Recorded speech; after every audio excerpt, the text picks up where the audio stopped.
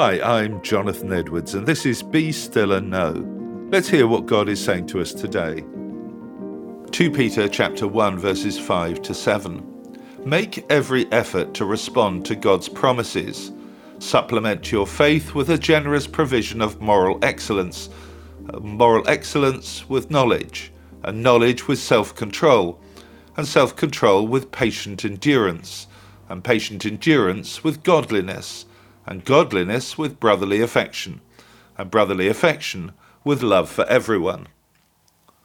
When Peter wrote his letter, many of the people who received it were illiterate, so it was quite usual for instruction to be offered in the form of lists that could be easily remembered. The list that Peter provided here shows how determined he was to encourage his readers to grow in their Christian faith. He knew that growth wasn't automatic. Without our full cooperation and effort, it just won't happen. Growth as a Christian has to start with faith. Nothing will happen unless we commit ourselves to God and trust ourselves to Him. The next steps on the journey don't need to be taken in any particular order, but they're all a vital part of spiritual growth. The Greek word that's translated as moral excellence is used in other settings to speak about land that is fertile or a knife that cuts well. That is to say, God wants us to be the best that we can be. That will only happen as we grow in the knowledge of God, ourselves, and the world, and it will depend upon us being more self-controlled, patient, and godly. The outcome will never just be good for us, but it will strengthen our loving relationship with other Christians and everyone else around us. We don't get anywhere in this life without hard work.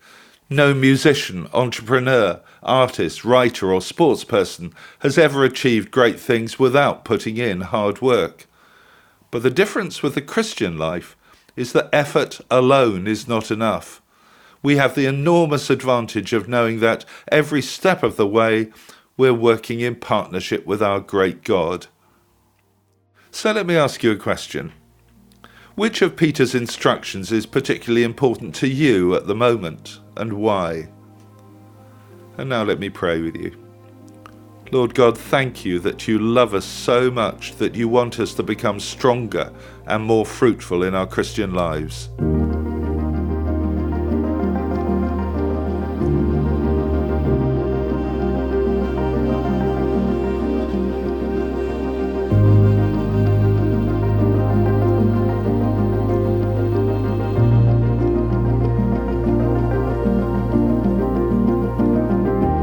Amen.